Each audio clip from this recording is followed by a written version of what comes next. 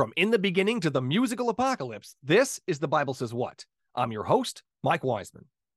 Does Satan have a big ego? Most Christians believe that their invisible bad guy got kicked out of heaven for this very thing. If Satan is supposed to be this egotistical monster, would it not stand to reason that he would want to make it a point to take credit for his work? There's mass murder, torture, and rape every day, and yet the majority of the monsters that carry out these atrocities never claim to be influenced by the Christian bad guy. Christians believe that Satan wants all the glory for himself. He's selfish, greedy, and prideful. They will tell you that the very character of Satan is evil and sinful, and therefore atrocities are obvious proof of Satan's influence. Should it not then follow that we would see countless atrocities committed in the name of this narcissistic ruler of the planet? Reality directly opposes the idea that Satan is an egotistical supervillain.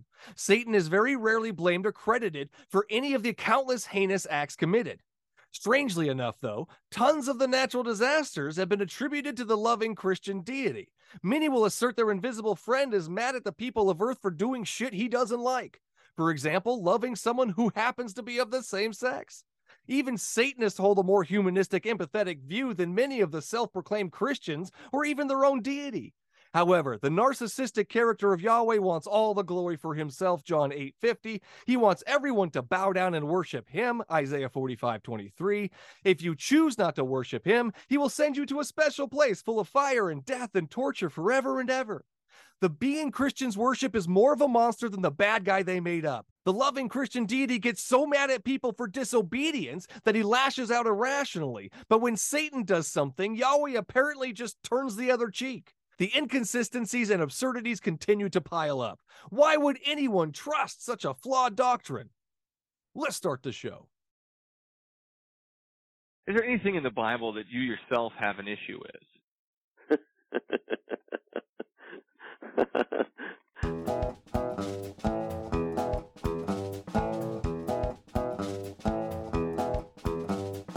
Okay, so it took you reading the Bible to realize that those things were bad for you? Yeah, it actually did. I didn't figure this out on your own?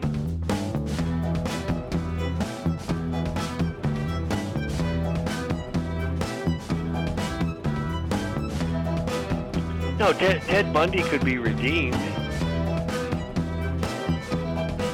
God doesn't kill children. What do you think the Passover was?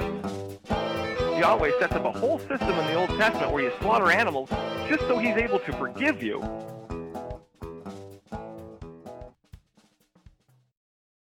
Today's special guest is Christian apologist David Wolcott.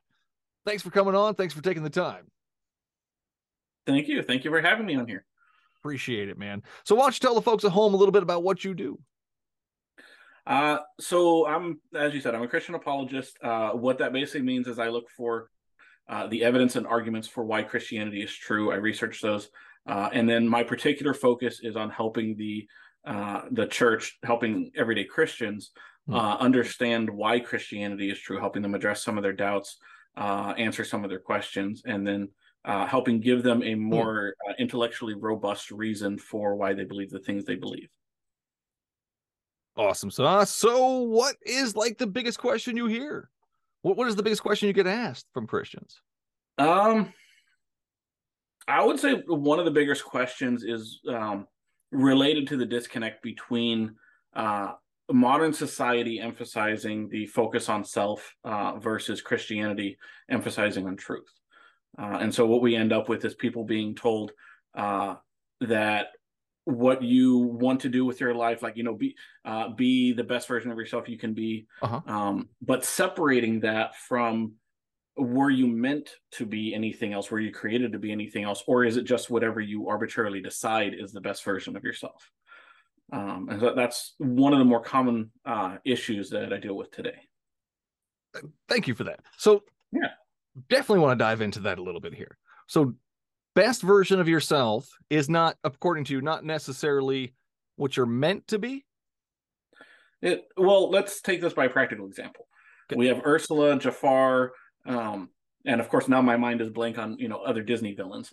But like we have plenty of examples in movies and plenty of examples of people in real life who went off to be whatever it is they wanted to be. Now, I don't have a problem with the idea itself of going for who you uniquely are. Okay. But that needs to be tethered to a semblance of reality. That just because you want something doesn't mean that's something that's right to want. I mean, Hitler went after what he really wanted, and we all agree that what Hitler wanted was wrong.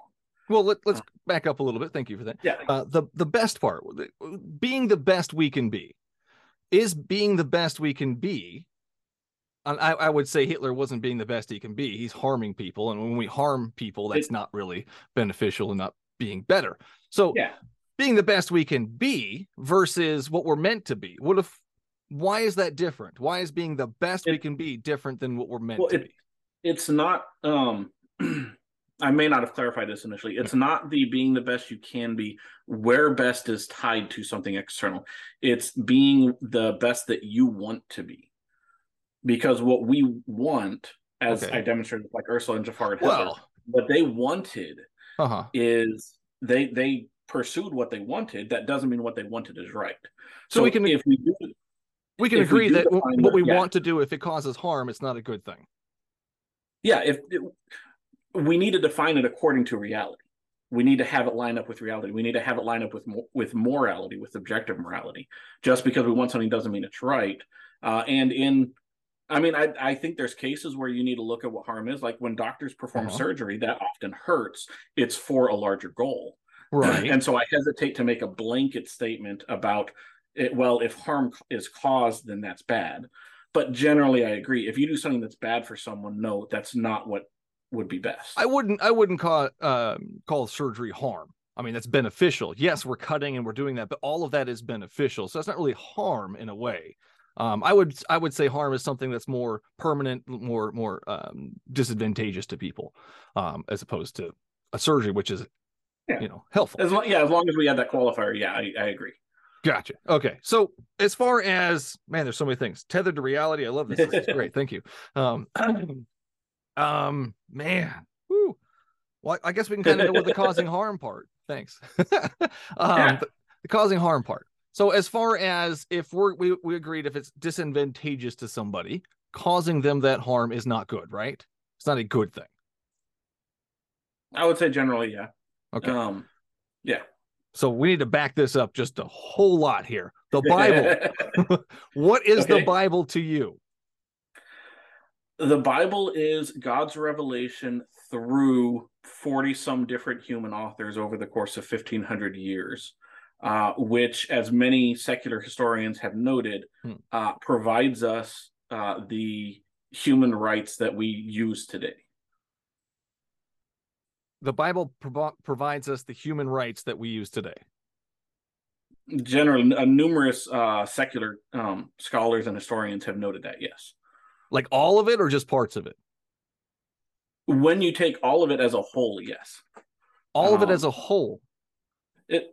So one of the common misunderstandings about the Bible is that it's a magic rule book where everything in there is always applicable to all people at all times. And you can just pick a sentence out of the Bible and boom, that's for us today.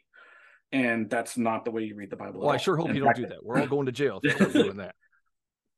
One of the great books that I recommend for addressing that is How to Read the Bible for All It's Worth by Gordon Fee and Douglas Stewart. It's a great book that addresses these genres, the time periods, and what's going on with the Bible. So we do need to take account. Some passages in the Bible are simply descriptive. It's simply describing things that happened. And there's no command included at all for anyone. It's literally just, for example, a historical narrative. Other things are commands for specific people at specific time. Some things have the more general command for all of us. And so we do need to take into account the context and the genre, just like with any other book. I can pull out my copy of Richard Dawkins' The God Delusion, and there's some sentences in there where he says God exists.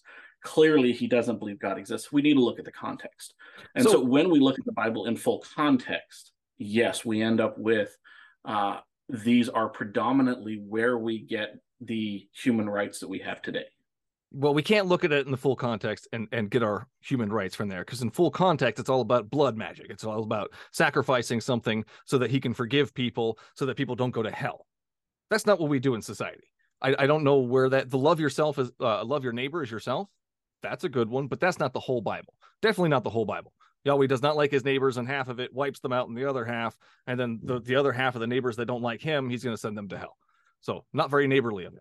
I don't see that as a good source of morals. I don't see that as a source of our society, base of our society. When you see that as a preparation for what God's ultimate plan is, which he reveals in Genesis 3, we start to see even those ritualistic laws in the Old Testament as demonstrating a greater truth that will eventually be ritualistic laws that demonstrate a bigger truth. How about just giving the truth? Why slaughter things and kind of hint at things as opposed to just giving us the truth? Wouldn't that be a better way to go about things instead of killing everything and then kind of guessing at things? If I were omniscient and able to know absolutely everything, I might be able to answer that. But from my limited human perspective, it doesn't make sense, right? With our limited human perspective, it just doesn't make sense to do that. But with my limited human perspective, there's the question of, one, is it true? Because whether I understand it or not has no bearing on whether it's true or not. But two, if it is true that there is a omniscient, omnipotent, omnibenevolent God who revealed himself through Scripture, if that is true, and in order to be properly rational, we have to consider that as we have to consider the possibility that the Bible is true when we examine it. Right. I considered it.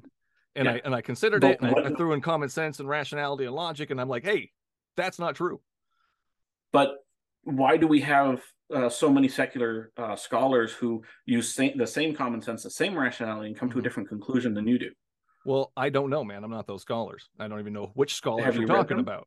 I don't even know which scholars you're talking about. Which scholars are you talking about that are secular that say the Bible is a good source of morals? Let's start with Tom Holland. Speaking of Paul's letters, compacted into this very small amount of writings was almost everything that explains the modern world. Tom International Holland? Like Spider-Man? No, the agnostic historian. I don't know who that guy is. I only know the Spider-Man. Rebecca McLaughlin told you about him last year. Who? Rebecca McLaughlin told you about him last year. Oh, that was last year, and that was holy cow, man. I don't know. Cool. That's cool. That's cool. I'm behind on all of my I don't know him.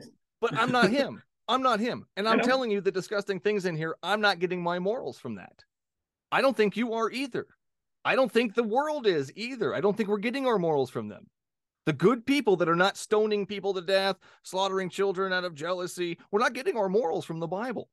We don't require bloodshed for forgiveness. We don't get our morals from your God. Have you studied the French Revolution at all? I don't know what that has to do with it. Explain it. Go ahead. So the French Revolution and the American Revolution happened at very similar times. The French Revolution took a secular stance to morality and government. The American Revolution took a biblical stance to morality and government. The French Revolution assumed that if you create a good society, people are naturally good and we will have good things out of it. I think I found the problem. I found the problem, David. What is biblical morality? What is that to you? Biblical morality, Jesus summed it up greatly, that the fulfillment of the 613 laws in the Old Testament are met by loving God with all of your heart, mind, soul, and strength. And I would highlight mind. It's not supposed to be mindless religion. We're supposed to think about it, which means it's not going to be just handed to us on a silver platter. We need to take the time to understand this and wrestle with this. So loving God with all of your heart, mind, soul, and strength. So loving God is something that makes us moral? Loving God makes us moral. Why does that make us moral, David? If we are supposed to be people of love, which I think you would agree on, we should be loving everyone. Now, loving doesn't always mean agreeing with. Loving doesn't always mean liking. But we should have a posture of love rather than hate in as much as possible, especially with morally good people. So how do we know he's morally good? Because to me, he's a documented child killer. We have documentation of him killing children. And right off the bat, I can tell you, people who kill kids aren't good people, especially for the reasons he does it. He does it out of jealousy. Do you apply that to abortion? Abortion. We are mere human beings, first off. This is a God we're talking about, your source of morals. So let's step away from people who are, okay, sinful. But we need to make sure let's go to the God who's the all-loving source of your morals. Let's focus on that guy. Let's be consistent. Why? If you say killing children is moral or is immoral, then that applies to us too, right? Same goes for you. Let's say if it's immoral Okay. for people, why is it not immoral for God? So one, God created all life. God is I the creator create of life. children. Does that mean I can wipe them out? God has no. You Well, have God can. intercourse. He's my source of You have morals. intercourse. God is the within Christian mythology, Thank within you, Christian Jesus. theology. I will now drown my children because they disobeyed me. I will now follow what my God has done. This is my source of morals. This is my loving father figure, someone to look up to. I should do as God does. Am I wrong? Mm-hmm. Yeah, mostly because God is God. We are not God. We never will be God. Should we be like God? There are some things by definition that any Should authority we be figure like can God, do David? that the people under them can't do. Should So we be like we God? can't. This gets to a bigger issue. Should we not strive to be like God? Should we not strive to be more like your moral center, the jealous guy who drowns children? Should we not strive told us to be? Like what God told us to be. Like him. Again, take the example of police officers. There are certain things that police officers can do that we as regular citizens cannot do. And it's because of the fact that they are a police officer. There's certain authority that they have. So it's okay if a cop kills a kid. No, I'm not saying they can kill kids. I'm saying okay. They can pull people over. They can arrest people. We can't arrest people. So we can actually. It's called citizen's arrest, David. We can also be deputized. Okay, if we're deputized, that's different. We've been given that authority. Citizen's arrest is so God has deputized me to be like God. Can I now drown children out of jealousy? God hasn't done that. Kill children out of jealousy. Who's killing any children out of jealousy? Can I kill kids out of jealousy if God does it and he deputizes me? God did that? You're saying God did not kill any children out of jealousy? You're saying he did. That's your claim. I'm waiting for you to back up. Correct. I'm asking you, are you denying this claim? You're making the claim. The way logic works. So you're denying the claim. Thank you for helping me out there. No, so children, let's go into children. That's not the same thing. Hosea 9. Remember this story? Let me go ahead and pull up my Bible and take a look. While you're at it, are you familiar with Jürgen Habermas, the philosopher? I don't know. You keep name dropping, man. I'm just talking about me and you. I'm just wondering why people who professionally study these subjects for decades seem to come to a very different conclusion than you do. It's called biased. And it's called biased. They're atheists. So atheists are more biased than you are? I don't know what these atheists you're talking about. I don't know what they're saying. I didn't read their books, David. I'm telling you, as an atheist myself, I don't get my morals from a documented child killer. And I highly doubt that these atheists are saying, yes, I get my morals from the God of the Bible. I highly doubt that. In your book, let me pull up a quote from your book. Well, my book. Yeah. Cool. I bought it and I read it because that's what an intelligent person does is if they're going to engage with someone, they read it. That's why I need to ask why there's so many atheist scholars that you're deciding. I don't know, David. I don't know about them. I'm not talking about them. I know. No, but that's what I'm highlighting is if they're coming to such. I mean, if you don't care, that's fine. I don't. But if they're doing the research that you're not doing, cool, and they're coming to different conclusions. Point me a quote that says the God of the Bible is a center for good morals. Universalistic egalitarianism from which sprang the ideals of freedom and a collective life and solidarity, the autonomous conduct of life. It's not from your book. This is from Jürgen Habermas. You asked for the quote. The autonomous conduct of life and emancipation, the individual morality of conscience, human rights and democracy is the direct legacy of the Judaic ethic of justice and the Christian ethic of love. This legacy, substantially unchanged, has been the object of continual critical appropriation and reinterpretation. To this day, there is no alternative to it. And in light of the current challenges of a post-national constellation, we continue to draw on the substance of this heritage. Everything else is just idle postmodern talk. Great. That doesn't say that Yahweh is a good source of morals. That does not say that. He's talking about the legacy that came from the Bible that was developed by Scripture. Okay. That doesn't say God of the Bible is a good source of morals. That does not say that. Does something have to explicitly say exactly one thing? That's actually what I was looking for, though, David. That's like specifically what I was looking for. I'm sorry, but I can't really support such a hyper literalistic wooden interpretation. That right, sounds because they're not talking about the God of the Bible, David. They're not talking about the God of the Bible. They're talking about the love your neighbor crap in there. That's what they're talking about. And you know what, David? That shit comes back even farther than Christianity. Does it? Even farther than Judaism, Hinduism, 3200 BC. Have you read those original? One should always treat others as they themselves wish to be treated. That's before Judaism said it. And then there's who is that? Hinduism. Hinduism, you know, the oldest religion. The oldest religion. Look it up. You're faster than I am. I've just got it quoted here. Because you're like on the spot, man. I love it. In Yuval Harari's *Sapiens*, he argues that Hammurabi's, which has some variant of the Golden Rule, also specifically divides people up into classes and makes different laws according to what class you're in. So there's a lot more context to this, because if we look through history, you say Hinduism has that quote. Okay, that's great. Don't get me wrong. I haven't read their text yet. I haven't studied Hinduism. What we do know is Hinduism still had their class system up until, ironically. That doesn't matter, though. That doesn't matter, though. So we go to the Bible. You go Judaism with the whole love your neighbor thing. Hold up. Where does God say to get your slaves from? Okay. The neighbors that you love? Consistent in this? Okay. I'm being consistent. We established that the Buddhism had let's look at slavery. So Hinduism. Would it be fair to say that your position is that the Bible supports slavery? We're not even getting into that. I'm talking about. You just brought up slavery. Yes, I did. You just said, where do you get your slaves? Right, because it's a whole love your neighbor thing. The whole love your neighbor thing. Okay. Correct? We cannot love our neighbor if we're enslaving them, right? Do you have a credit card? Because if you do, then according to the Bible, you're holy shit, that's totally different, David. David, would you like to be my slave for a day? So that's my point. Would you like to be a slave for a day, David? Under what definition of slavery? My definition of slavery. The biblical one, where you can't go free for years. So that's and then they'll trick you by giving you a wife. They'll steal you from your city. They're actually, there's a law against kidnapping. It doesn't matter when it comes to slavery.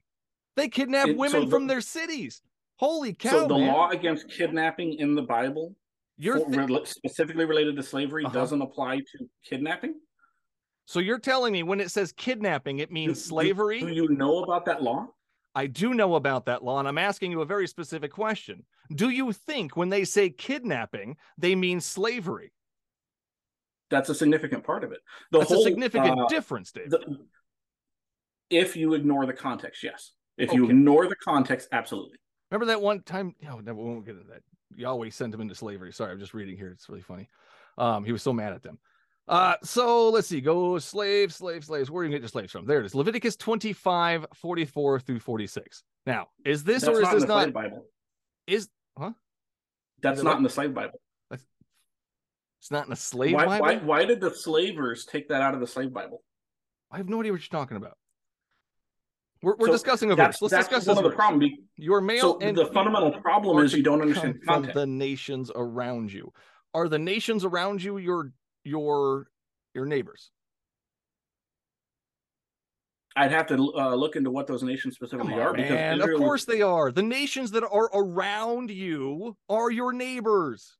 Correct? The ones who were killing babies for 400 years? Those nations? No, your male and female slaves are to come from your nations around you. I'm going to enslave my neighbor. That is not treating your neighbor as you want to be treated, David. That's my point. Does that make sense? It makes sense. It's also out of context. How is it out of context, David? All of the Torah laws from Exodus through number, I always forget which is the last one, Numbers. Whatever it is. All of them are bounded within the, you were slaves in Egypt for 400 years. Don't do to the other nations what was done to you. All of them are bounded by that. So if you want to take a specific sentence out of there, take it out of context and say nothing else. The whole damn verse. Let's read the whole damn verse. From them, you may buy slaves. You will also buy some of the temporary residents living among you. That's not neighbor. That's your house. That's your city. Reading one sentence isn't context. Keep going, man. It's slavery. You need to read the whole slaves book. from your neighbors. Your neighbors are You your need to read the whole slaves. book. I read the whole book, man. Okay, what was that quote you wanted to quote from my book? What was that? Where was that? Tethered to reality. Remind me to come back to that. Now, of course, it doesn't want to pull up. Oh, no, you're the fastest one. I'm super slow. Yeah, I try to be, but that doesn't mean the computer always gives me what I want. True. Mm-hmm. Okay, come on.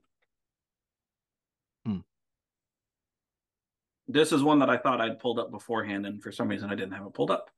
About the author. They fail. Trying to remember if it's in the outro or the last chapter. But you mentioned specifically about if we go in with our biases, then it's basically what was a confirmation bias. If you go in assuming the consequence, you're going to be looking at all of the evidence from the assumption you've already made. And now, of course, I can't find it. Go figure. That's okay. That's okay. We'll figure but that do out later. you remember that quote? Yeah. More or less. So, maybe I don't remember, man. One of the unintended. Here we go. When you start with a predetermined outcome, your research and findings become an attempt to fit the premise you started with. So one of my specializations is something I'm developing called Sudoku apologetics. And it's based on the game. Okay. But what I'm trying to do is when I analyze arguments, when I analyze evidence, I look at it in light of the whole picture, because oftentimes when we try to solve a puzzle, we just look at, do the two pieces fit together, and that's it. Whereas with Sudoku, you have to look at the whole puzzle. Just because these two pieces fit together doesn't mean all of them do. Okay. So when I take challenging issues like, okay, there's verses about slavery in the Bible. Those are challenging verses. Those are, things that we have to wrestle with. And I have to look at, okay, so one, what is the full context in the Bible? But two, how does that play out across all of human history? The Bible, those verses in particular were written 4,000 years ago. They were written in a different language and a very different culture. One of the incidental issues with that is growing up, especially in America, we're taught about the transatlantic slave trade. And it's good that we're taught about it. It's entirely wrong what happened there. It was Christians that stopped it. It was Christians ripping out 90% of the Old Testament who were doing it. But as applies to us, that's the slave Bible. It's part of the research you should really be doing. But part of the consequence of that, or the unintended consequence of teaching kids that, and only that, is we get the impression that that's the full sum definition of slavery. Wow. And it's not. The word slave has been used for 6,000 plus years through human history to mean a lot of different things. Why do you have some of those things? I thank you for that. Okay. Why do you feel the need to defend these horrible verses? Why do you have to find excuses for them? No, I feel the need that we need to properly understand what it is before deciding whether it needs to be defended or not. Again, case in point. In the Bible, in the book of Proverbs, it says the borrower is slave to the lender. So that's one of the biblical definitions of slavery. Now, do you think slavery in the Bible was good? Let's just start there. Depending on when it was. Depending on what it was. Let me back up. I don't think the word slave is the problem. I think the problem is what happens within different instances of slavery. Do you think people wanted to be slaves? There we go. Did people want to be slaves in the Bible? In some cases, those people did. One of the practices they had was which one? Which Bible verse shows us? Which Bible verse shows us somebody glad to be a slave? Somebody enjoying themselves as a slave. If I remember correctly, Ebenezer, Abraham's slave. He loved it. He loved being a slave. Somehow he had a good enough relationship with Abraham that Abraham entrusted him with immense wealth and sent him off on a multi-week journey in order to get a bride for his son. Okay, so he had to go do things. That doesn't mean he had a good time doing it, though. Did he have a good time being a slave? Did he enjoy it? If he didn't enjoy it, he would have left. He had all the wealth to go. He was a slave. You can't leave. He couldn't. He was gone. Then he's not a slave. He can't leave the servitude of his master. Can he not? Or there's no or. Can he not? Your understanding of slavery is in question. David, just explain it to me then. Can he or can he not leave? I'm trying to. Can he not leave the servitude of his master? He had the full physical ability to go do that. He was able to leave as a. So then he wasn't a slave, David. He was under your definition. He was employed. That's called employment. But a lot of the biblical term for slave, or a lot of the biblical use of the word slave is employment. Okay, That's so not one of these people had a good time. Cases the it is, Egyptians enslaved them for 400 years. They did not have a good time. They pissed off Yahweh. Yahweh sold them back into slavery. They did not have a good time. I don't see anybody having a good time as a slave. This is a slave. They are not free to go. And if they are free to go, that's not enslavement. That's employment. And that's not what I see in the Bible. These people are not able to be free. Abraham identified himself as a slave of Jesus. Well, that's not very smart. That's the thing. We have to. Why would you enslave yourself to somebody? Why would you enslave yourself to somebody? If you have a better understanding of what slavery is or could be. I do. I can't break free. Is slavery something I can't get rid of? Can I not break free from servitude? Is that the biblical definition of it? Holy shit, David. I'm asking you. No, is slave in your head, in your mind, your definition, is it something you can break free from? If you start with your predetermined outcome that slavery in the Bible is equivalent to the transatlantic slave trade, to that general idea, if that's what you start with, you haven't convinced me otherwise. Everything through that. I'm asking you very specific questions to differ from that, and you're not answering them. History says something very different. All right, David. It wasn't atheists that. Let's go back. It wasn't atheists that ended 2 global slave trades. Oh, Jesus. It wasn't them that started it either. Let's go back. Let's go back to abortion. Christian. Yeah, Christians started slavery. Okay. Good job, Christians. No, they ended it. Let's go back to they started it too, David. When did they start it? I don't know. Holy crap. All right. So abortion. Why do you make claims that you don't know about? David, same reason you do. What claims have I made that I don't know about? Is there a God, David? I believe there is. And you believe, but you don't know. That's a claim you don't know about. That's a claim you don't know about. Also, slavery in the Old Testament. You weren't there. That's a claim you don't know about. All we have is verses to go off of and history. So you weren't there. We don't know for sure. We're all just giving our opinion on what things are. My opinion on the Bible is that it promotes slavery. The slavery where you can't go free. But your opinion is something different, and you haven't told me why it's that. I've been trying to numerous times. So is it the same? Can I go free? Can I go free? Am I able to break free from this bondage, slavery, employment, whatever it is? Am I able to? I'd have to look at those specific verses. Right. It's not in there. It's not in there, David. It's not in there. So let's go back to abortion. You mentioned abortion is bad. You got kind of upset about it, and that's cool. I totally understand. So abortion, why do you find abortion so bad? As atheist lesbian Camille Paglia says, it's murder. Okay, cool. Why do you keep quoting atheists? It's very weird to me. Why are there so many atheists who study these things? I don't know. Different conclusions than you do? David, my answer is I don't know.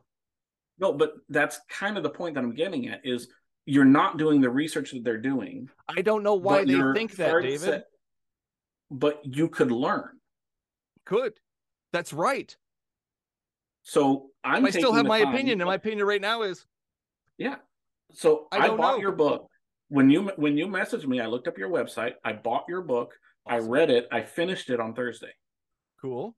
I took the time to educate myself on what you said, on what you believed, on why you believed. I appreciate that, David. I appreciate that. That's why I ask questions, so I can educate myself on what you believe. So abortion. Why do you think it's bad?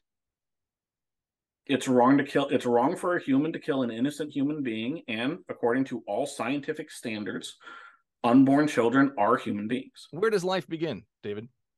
According to embryology textbooks, it begins at conception. Wow. Conception. So as soon as that sperm hits that egg, it's a human being? According to embryology textbooks, yes. No, I don't believe you. But that's fine. Have you looked at any? I did. I don't believe you, David. Okay. Cool. Thank you. Cool. So is it bad when your God ends a baby's life? Because it's a baby once it's conceived. That's it. It's a baby. In how you believe. Scientifically, yes. How you believe. So why is it how you believe? And why do you? We can do this all day, David. How fun. I know. I've read the science. Holy shit. What are we, 10? So you have your opinion, and I can respect that. Why is it okay when Yahweh does it, David? Does Yahweh perform abortions? David, you've read the I Bible, don't right? remember You think reading it's him. true? I also believe it's within context. Cool. Let's go to one very big one, the flood. Okay. Were there any pregnant women during the flood? I don't know. The Bible doesn't say. 100% there was, David. 100% there was. Logic sure? and common sense says if he's drowning the whole planet, somebody's pregnant. We're both using logic and common sense, and we're coming to very. I don't see yours. I don't see it. But you're telling me there's no pregnant woman during the time of the flood. On that. You're telling me there's no pregnant woman during the flood. Hold on. Is that what you're saying? I'm saying it doesn't say. Holy shit, David. So you don't think there was any pregnant women during the flood? I'm saying it doesn't say. That's all I'm saying. David. There may have been, there may not have been. The text Of course there was, David. You think an entire planet full of people didn't have a pregnant woman on it? I think it's possible. Wow. I'm not saying it's probable. I'm not saying it's likely. The lengths you will go to make excuses for this guy is unbelievable. What excuses? How is stating... It's an excuse. He didn't abort anybody. I don't know if there was any pregnant women. Of course there was, David. How is stating that the text doesn't say something an excuse? It's an excuse. No, seriously. How is stating that the text doesn't say something? It's an excuse to get out of answering the question. Is what it is, David. It's an excuse to get out of answering the very simple question. I mean, the very simple questions I've been asking you is why atheist scholars who study this come to different... And my answer is I don't know, David. I don't know why. I haven't read them. Which is why I asked the follow-up question, why aren't you reading them? I'm behind on every reading project I'm in, so don't get me wrong. I'm not trying to say, oh, well, you haven't read this one book. I'm still reading all of these over here, and I just bought a new bunch of books. This one, holy cow. The Decline and Fall of the Roman Empire. I don't have time to read this. It sounds great, but I don't have time to read this. I have a whole Gibbons is list. Yeah, Gibbons is good. So, of course, no, I haven't had time, David. But you know the Bible. You know your God. You know the stories. And you have common sense because you know an entire planet full of people. There's going to be some of them that are pregnant. So yes, 100%. If that story is true, he aborted every baby on the planet. That's abortion? Did he kill the babies that were in their mothers? If there were pregnant women, they died as a result of the flood, as a result of evil. Aborting them in the process. Do you think causing a miscarriage is willingly taking a human life? Do you think causing a miscarriage is abortion? If I caused that, would that be aborting that pregnancy? Yes. That would be an abortion. Obviously. And Hosea, let's go back to that Hosea 9. I like this one.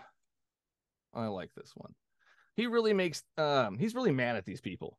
He's really jealous. He's a jealous God. He punishes children because of his jealousy. So, and I love this excuse I get from Christian apologists all the time. Oh, God killed all of their kids because they were killing some of their kids. So God went and killed all their kids. That makes sense. Such a loving God. All right. There it is. Hosea 9:14. Hosea 9:14. Lord, what will you give them? Give them wombs that miscarry and breasts that are dry. So he's going to cause them to miscarry, which is an abortion. And then, he's going to starve the babies to death. The breasts are going to run dry. That's how mad he is. Now, that's our source of morality right there. Lashing out irrationally. Do you understand the cultural context of that? Oh my God, David. Tell me the cultural context. Most societies except for America in the last 20 years, but in particular in ancient Middle Eastern societies, bearing a lot of children was a sign of blessing and was a sign of honor. Okay, cool. So what this was saying is not necessarily God saying, hey, I'm going to, kill all your children. What God's saying is I'm taking away the blessings because of your evilness and your wickedness. And I'm leaving you. So you're telling me when it says, give them wombs that miscarry and breasts that are dry, he's not talking about kids?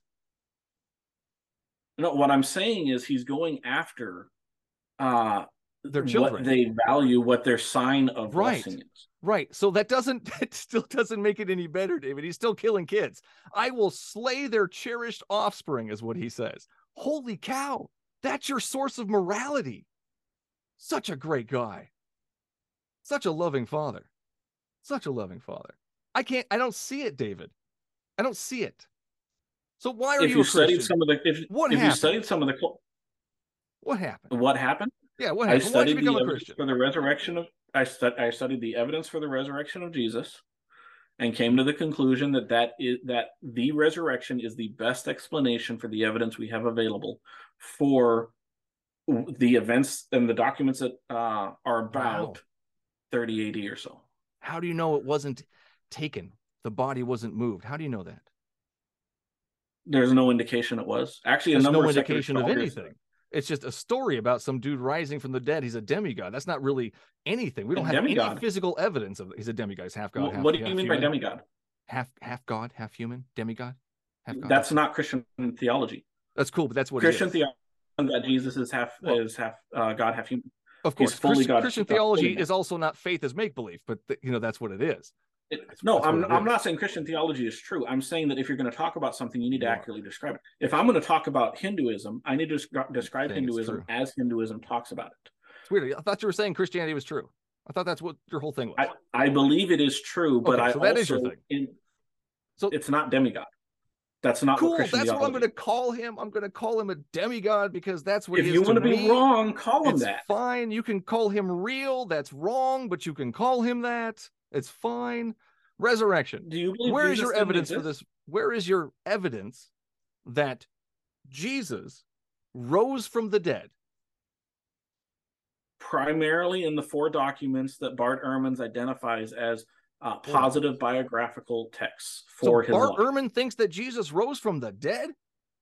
He thinks the Gospels are primary biological records of his life. He disagrees with some of the things that are in there, 100%. but he accepts them as historical sources. That's not him raising from the dead. That's not evidence of him raising from the dead. I will agree with you. We will, yes, 100% agree. Bart Ehrman thinks Jesus was a real person. Me? I don't know. There's a lot of evidence going either way. But I guarantee you, there is. The dude didn't fly in the air. What evidence didn't raise from the dead? The other way? So what is your evidence of him raising from the dead? What is this conclusive the historical document? Which one? All of them. All Even of them. the ones That's that are non-Christian. helpful. David, so is the gospel part of those historical documents? The 4 Gospels or the Gospel? Whatever you want. Let's go with the 4 Gospels.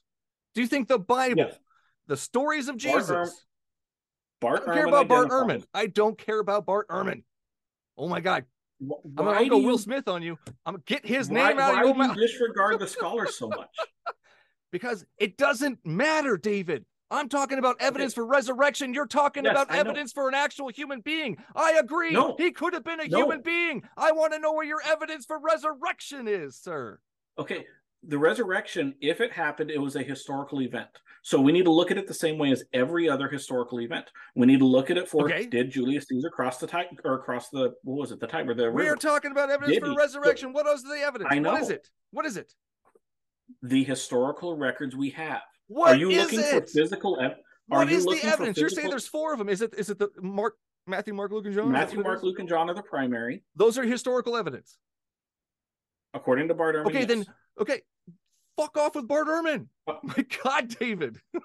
If you don't want to listen to historians, I can't help you. Damn it, David. Pay attention. Now. Okay. So if those are historical documents, if those 4 are historical documents, please tell me, what did the women see? Which one was it? What did they see? Yeah, which one? Was it 2 angels? Was it a young dude? What was it? Between the 4 Gospels, they record what multiple women saw. They document that multiple women were there. What did they see? They saw angels. They saw Jesus. They saw a couple different things, depending on who it was you were talking to. So they didn't get their story straight. That's actually an evidence of reliability. If you go to 100%, no. When you go to any kind of crime scene, you're not going to 100% rely on word of mouth. Oh, that's funny, because one of the most famous police officers in the country, J. Warner Wallace, who's a notable Christian apologist, argues extensively that if you have all eyewitnesses saying exactly the same thing, it's called collusion.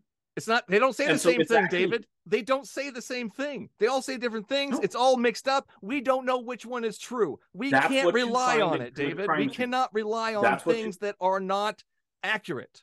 We can't. How do you know they're not accurate? Because they say different things, David. That's what you find with reliable eyewitnesses.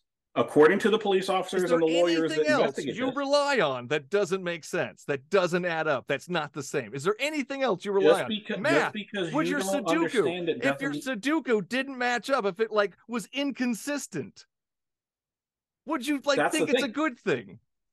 No, I've tested course this. That's not. why I find it consistent. You have not tested this. Where is your evidence for this How resurrection? do you- You've tested a resurrection. Let's see The it. historical documents. Those are not historical documents when they don't add up and they cannot be consistent. Okay, again, collusion is a sign of unreliability. That is the weirdest thing, David. I don't understand that. Have you've never looked at that? That's the weird. No, I've never. That's looked at it, standard legal. That's standard legal investigation. Cool. If all of the eyewitnesses say exactly the same thing, Okay. the standard conclusion is that they made up their story. So They all got these together. fanciful stories about people doing fanciful things are true because people witnessed it and said so? No, it's because when we look at historical analysis, So we can't just believe They everything we made the hear, right, test. David? Especially if it doesn't add up and it doesn't make sense. that's why I don't believe anything you say. Just because you say it. That's why I don't believe anything Bart Ehrman says. Just because he says That's awesome. it. No, I look 100%. at evidence. Look it up. Look Okay, it up. We but read here's research the for that thing. reason. Absolutely. Okay, here's the thing. Here's I'm doing that research. I I'm haven't. learning the languages. I'm reading the historical texts. Reading I'm the reading gospel is not scholars doing on the both research, sides. David. I want you to You go have to outside go the with it. gospel. David, go outside the gospel. I want you to find me a resurrected human being. After 3 days, somebody coming back to life. Find me one. Is that supposed to be disproving one historical event? Right. How? Well, because it's insanity to believe How that does- it only happens once. You're telling me it only happened once? I was only born once. Right. Right. No one. Well, actually, you're never Christian, so going to you're find born another twice. example of You're me born being again. born again. You're born again. You're Yeah, actually well, a Christian, so okay, you're pun born twice. intended. Yeah. So Yeah. how many belly Good buttons pun, but- do you have, David? How many belly buttons? 2? But scientifically, you're not going to find me being born again. No. You're not going to find me being born a second time. The fact that another event, a historical event, hasn't been copied, because It's that's not- the whole point. It's not tethered to if- reality, though, David. It's not How did tethered you- to reality. okay, without starting with your predetermined outcome. Right, which is the natural world I live in. My So reality, naturalistic. common sense. Here's What I another. see. Here's another atheist philosophy for you. Right. I'm going to thoroughly mess Throw with it your out there. thing. I'm going to tell you I don't care. Hey, if you want to go on public record saying Tethered you don't reality. care what the I scholars want to say, be tethered to reality, David. An invisible person is not Scientism tethered in isn't reality. tethered to People reality. coming back from the dead is not tethered in reality. Ghosts impregnating virgins is not tethered in reality.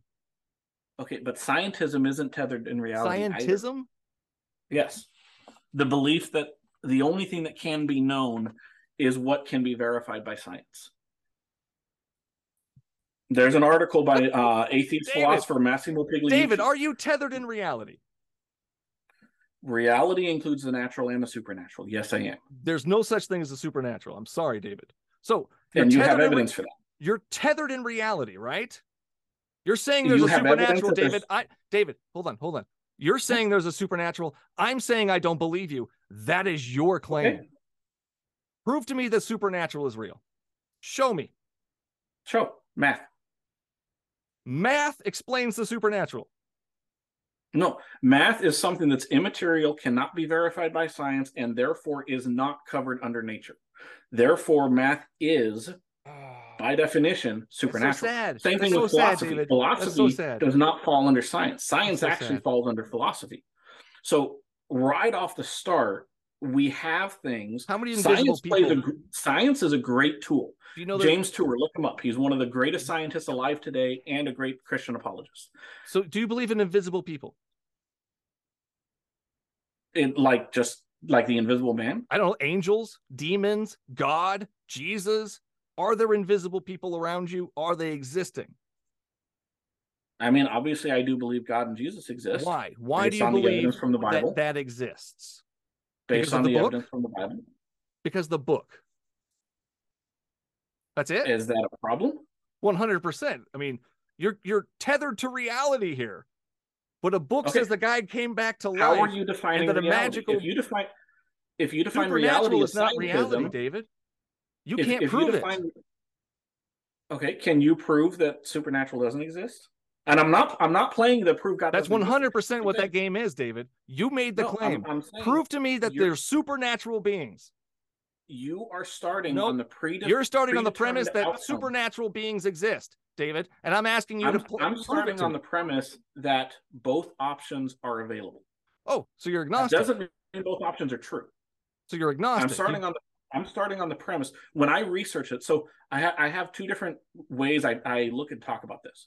When I talk with Christians, I presuppose the Bible is the word of God, God exists, Jesus is Lord, etc., because we share that belief. When I'm not talking with Christians, I do still hold that belief, but my research starts from it is a possibility that it could be true. What does the evidence say? There's a possibility that I'm a pod person too, David. There's a possibility. I've seen movies. There's like 3 of them. Invasion of the Body Snatchers. How do I know that's not true? How do I know that's not happened? Because I live in reality, David. Because that doesn't happen in reality. I mean, that doesn't happen. We have other atheists. I don't care what other atheists say, David. From an atheist. Okay, if you don't, again. Why do you keep appealing to these other atheists? We're talking me and you, man. Me and you, not these other people, not Bart Ehrman. Me and you, there is a big difference between us very clearly. One of us looks at the text and says the text is written. No, we're talking about the God part right now. We're totally talking about the God part right now. We're basing ourselves in reality. Supernatural. You made that claim. Are there supernatural people? Please explain and prove to me that there are supernatural people out there. Beings. I don't want to call them people. Based on the Bible, based on Jesus existing. That's ridiculous. Spider-Man then. Spider-Man. Any other gods that predate your God? Mock that example. Mock that. Oh, for fuck's sake, stop with the atheist, man. Keep that word out of your motherfucking mouth. I'm talking about these other religions that came before you. How do you know these gods aren't real? They come before your God. I accept the possibility that I could be wrong and those could be right. I will be looking. Why do you believe it though, David? That's what I'm getting at. I want to know why. I've been telling you that based on the proof. Sorry, yes, you're right. I want the proof. That's what I want. I want the proof. I want you to show me why it's real. And I've been saying that. The Bible is not proof of that because then the Bhagavad Gita is the proof of Kali Ma. And that came before your God. I'm totally not going to get that name right. If the book of Kali Ma is historically reliable, which I haven't researched that, I'll fully admit, I'd have to research that. If it turns out to be fully reliable, then hey, I may have to revise my worldview. At this time, based on what I've learned so far, I don't think it is. In particular, I haven't seen positive arguments for it. If I remember correctly, it's actually specifically not any of your supernatural people either. And I'm supposed to have to see everything in order to believe it's true. Okay, so we're going to go down that rabbit hole. I haven't seen a black hole, but I believe a black hole is true. Does a black hole, like run your life? Do you run your life off of a black hole's existence? No, you do on God. So now we're getting out of science, out of what do my eyes see. That's where supernatural. As soon as you said supernatural, David, we left science. That's my point. If by proof you want only that which fits science, then we have to reject all of history. I think it's ridiculous that it's only the Bible that convinced you. You've never had an encounter with this invisible supernatural being? You've never talked to him face to face? Not going to accept them, and 2, I don't count that as. Hold on, you saw God or Jesus? No, I haven't seen God. I've had encounters, but I don't rely on that. How do you know it was God then if you didn't even see him? How do you even know? How do you know it was your God? How do you know it wasn't Satan? How do you know it wasn't a lying spirit from God? Like, weird. Okay, so what did he say? Unlikely. What did he say? Okay, so I'm going to be upfront. You're going to laugh at this, and I don't blame you. Sorry. No. Not because of religion. It's because it was from Star Trek. Oh, well, that's awesome. I love Star Trek, man. So, actually, there's two main cases. The first one was, I was watching an episode of Star Trek Voyager. It was one of the first episodes. I don't remember which one. Huh? Oh, Janeway. Sorry, just okay. Janeway. I was just being attracted. It was Janeway and Torres. And I don't know if you're familiar with the story, but basically, it was the Federation and a bunch of rebels. They ended up going through a wormhole together. One ship got destroyed. Both crews of both ended up on one ship on the Voyager. And so there was tension between, hey, we're enemies, but we're 70 million light years from home. So we're going to be friends until we get home. So at one point, Janeway and Torres go head to head. And Janeway flat out tells Torres that as long as you're on this ship, you will obey what I say. If you want to get off the ship, that's fine. We can talk about that. I'm not, going to space lock you. But while you're on the ship, you're going to do what I say. As a matter of self-preservation and just the reality, that's what the situation required. Well, I happened to watch that at a time where in my work, I was having some issues with my supervisors. And to me, that was plain as day as God saying, hey, here's a lesson for you while you're here in this position, as long as they don't ask you to do something immoral. As plain as day. You said as plain as day. Explain that. It was clear to me that it was God speaking, using that to teach me a lesson. Was it a voice or was it a thought that came into your head? It would be a thought. Okay, so you had a thought and you attribute it to an invisible being. It was clear to me it was, and that's why I wasn't going to. Why was it clear to you? That is so weird, David. But why? Why was it so clear? That's why I don't need that as evidence. Because you need to look into that. You need to dissect that. 100%. If someone came up and told me the same thing, I would respect that they had an experience. I would be a little bit skeptical. I wouldn't mock them, but I would like I said, I would respect. Okay, you had some kind of experience. I can't. You had a thought, David. It's all it is. It's a thought, and you're attributing it to an experience with a supernatural being. That is so weird. That is so weird, David. I don't attribute any of my thoughts to a supernatural being.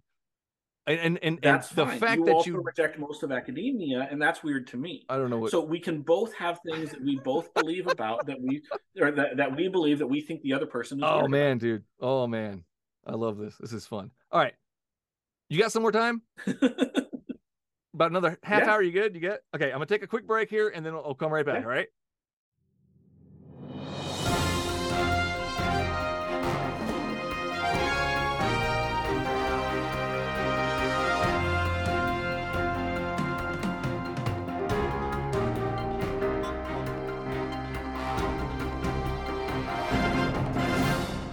Okay.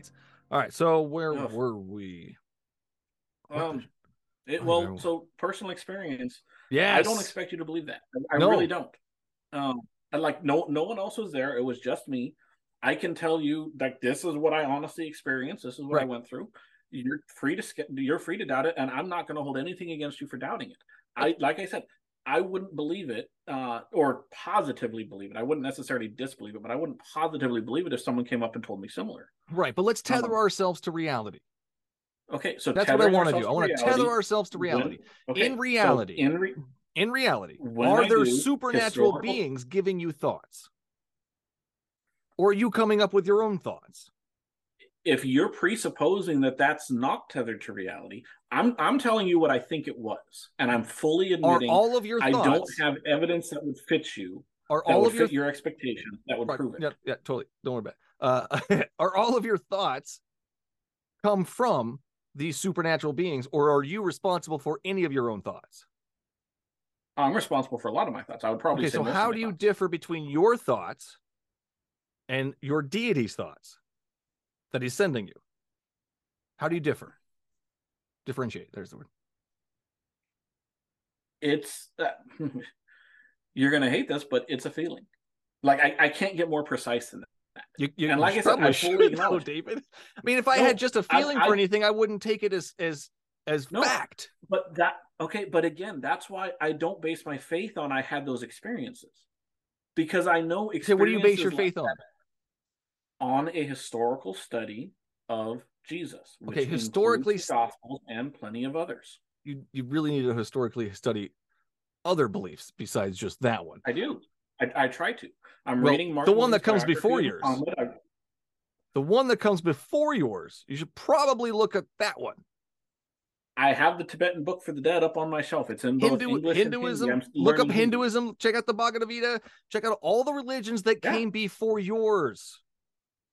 Yeah, I try to. It's not my area of specialization, but I try to. I try to be fair because part of my. Huh? You want to throw out names? Let's throw out a name. You ever heard of Fraser? What's his first name? James Fraser. James Fraser. The Golden Bough. Wasn't he debunked as a hack? No, I don't know. I never heard of that. No. You may want to look into that. Yeah. You may want to look into him otherwise, though, because he's got that's responsible for much. Yeah, wasn't that book responsible for much of the myth information we have in the no, not that I know. Everything seems to make a lot of it makes sense as far as historically. And the Bible's true. No. Come on, hold the Bible to the same standard. Hold the Bible to the same standard. You do not. You do not. Them. Okay, you put both those books in the same standard. Then go grab a Bhagavad Gita and put it in the same standard as your Bible. You will realize that those stories are true. Oh my God, there's a city that resembles a real city. These are real people that resembles real people. It must be true.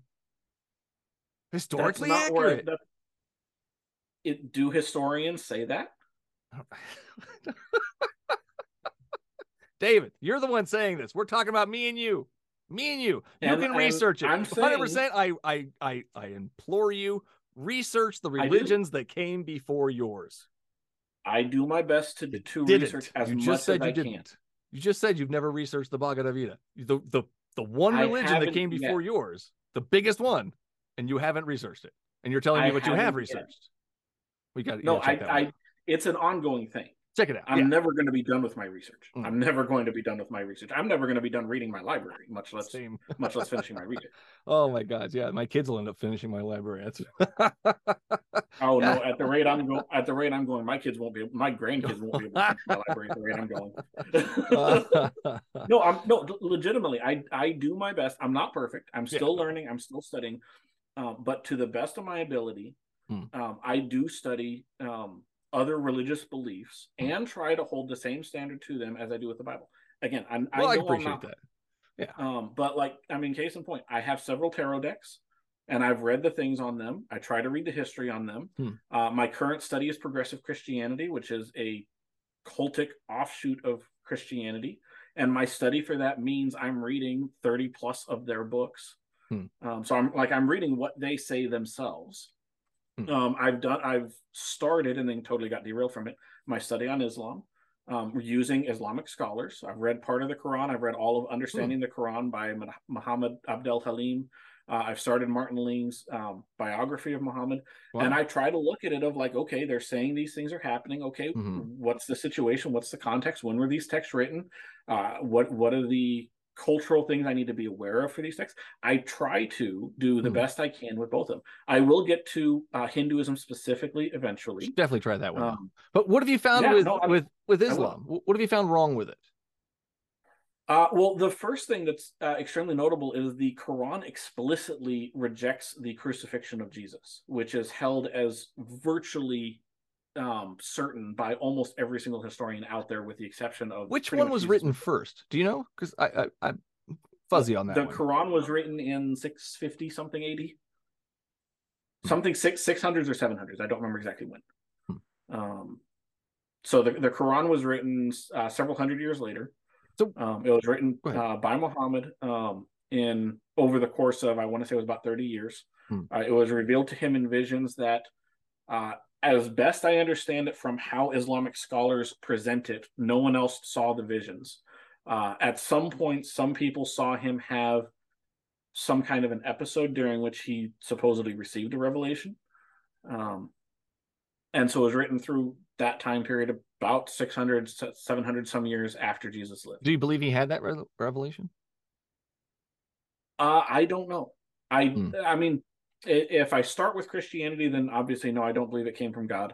But on an objective basis, the fact that no one else saw it ever by Islamic testimony, from what I understand it, the testimony of Islamic apologists and Islamic theology is that no one else ever saw it. And so that to me is an immediate, like, I don't know, because he may very well have had an experience, and that experience may have involved a real being, but that's as far as I can take it. Now, let's contrast that with Jesus. Jesus was seen by crowds. He was seen by dozens, by hundreds, all kinds of different people at all kinds of different time. Now, that doesn't prove anything about Jesus was true. Just that he was a person. But the claim is, but that's the thing, is I'm trying to be consistent. The claims between the two are substantially different. The claim that Muhammad existed, people saw him. Okay. There are so many godlike figures in history, though. Kings that have been deified, people that have been deified. There's a ton of them. People have been, this was a messenger from God. I mean, all the time. It's noteworthy, though, in most, if not all of those cases, it's not the person saying they are God. With Jesus, he made specific claims that, according to Judaism, he was claiming to be God. For instance, he claimed to have the power to forgive sins. Now, whether he can or not is, we can ask that. But he claimed to be able to do that, which only God could do. Trinity. So do you Jesus believe in the Trinity? Specifically made, yes. Why? That I find to be the best explanation of what we find Scripture teaching about who Jesus is, who God is, who the Holy Spirit is. So what is the Trinity to you, before we dive into that? What is it to you? 3 persons in one being. 3 person in one being. So they're the same person. No, 3 just persons. So 3 separate people. And don't get me wrong, I get that it's confusing. 100% very confusing. On a strictly logical basis, it's not a contradiction, because it's not saying it's 3 persons and 1 person. Tethered to reality, David. Okay. Let's try and tether that to reality. How does that work? How can you explain that in our reality? I can't really. Okay, so it doesn't make sense. Bart Ehrman, no. Stop quoting Bart Ehrman. God damn it, David. If you say Bart Ehrman one more time, he wrote a great article that explains it. What can I say? What do you? I agree with Bart Ehrman on this. Okay. But I'm going to attribute it to him. Okay, go ahead. So he wrote an article about orders of being, and how, let's assume for argument that a rock is an order of being. And that a rock is an order of being? For the sake of argument. Just hear me out. No, I'm just trying to understand. So he wrote, if we take that as a rock, okay, an ant is a higher order of being than the rock. The rock can only perceive certain things. An ant can perceive a whole lot more things than the rock can. The rock cannot perceive the world in the way the ant can. Okay. Now, let's go up from an ant to a dog. Okay. A dog can perceive the world in ways that the ant can't even remotely comprehend. And similarly, mankind can comprehend the world far more than a dog is even remotely capable of comprehending. Okay. Now, in Bart Ehrman's article, which I 100% agree with, whether Christianity is true or not, if we have, an order of being rock, we have an order of being ant, we have an order of being dog, we have an order of being man, whatever higher order of being above man, whether it exists or not, if there is a higher order being or multiple higher orders, they will be able to understand things that we're not remotely capable of understanding, simply because of our limitations as humans. I asked you to explain it, and you just told me you don't know how to explain it. I'm explaining why I accept that it is true, but that doesn't mean I understand how all it works out, and I can't prove David, it. we're gonna what is it? Tether that to reality. We're gonna tether that to reality. You gave the Bart Ehrman thing of man, dog, ant, and rock. They are not the same being.